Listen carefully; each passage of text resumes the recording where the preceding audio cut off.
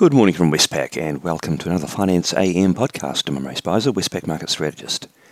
In financial markets overnight, we saw equities rising after some strong earnings results from technology companies. The S&P 500 is up 1.9% on the day. Bond yields, though, they also rose after the US GDP data showed that the inflation component within that rose against expectations.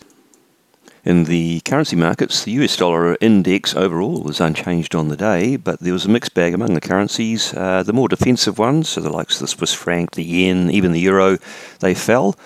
But the more risk-sensitive ones, the Aussie and the Kiwi, they rose. So the Aussie rose from 65.95 to 66.35, and the Kiwi rose from 61.15 to 61.61. And the Aussie Kiwi cross rose from 107.52 to 108.02.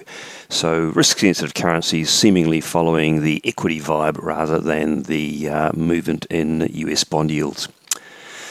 In the interest rate markets, US 2-year Treasury yields rose from 3.95 to 4.11%, while the 10-year yield rose from 3.44 to 3.54% following that surprisingly high inflation reading within the GDP report.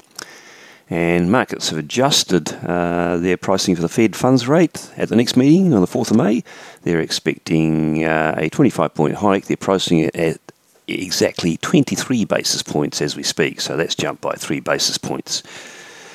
And Australian interest rates followed the movements. 3-year bond yields, government bond yields rose from 2.97 to 3.09%, and the 10-year yield up from 3.35 to 3.45%.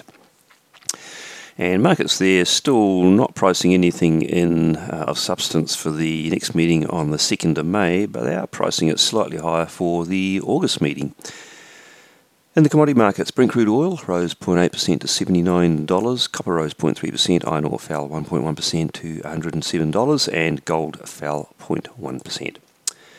Now, a bit more on that US GDP report, which did cause quite a ruffle in the markets. It was for the first quarter of this year, and GDP in the US rose in an annualized sense 1.1% against expectations of 1.9% and the prior reading at 2.6%, so quite a fall there. In contrast, though, the core PCE deflator within the report rose to 4.9%, and that was a rise from previously 4.4%. Markets did not expect such a rise, and the bond markets, as I said, did react. On the day, what's out that could move markets? Not too much in the local time zone. Second-tier data, we've got Australian private sector credit and Australian PPI inflation. In New Zealand, we get the monthly employment indicator and the monthly consumer confidence report. But global markets will be watching tonight for more data in the US. We'll get the wage inflation reading, the ECI, which should still be quite robust, although wage pressures look to be easing slightly. And we also get the personal income and expenditure report. Now within that, we get the core PCE deflator. Again, this will just be for the month of March, but I'm sure markets will be looking pretty closely at that number. Well, that's it from me today. Thank you for listening. I'll be back again same time tomorrow morning.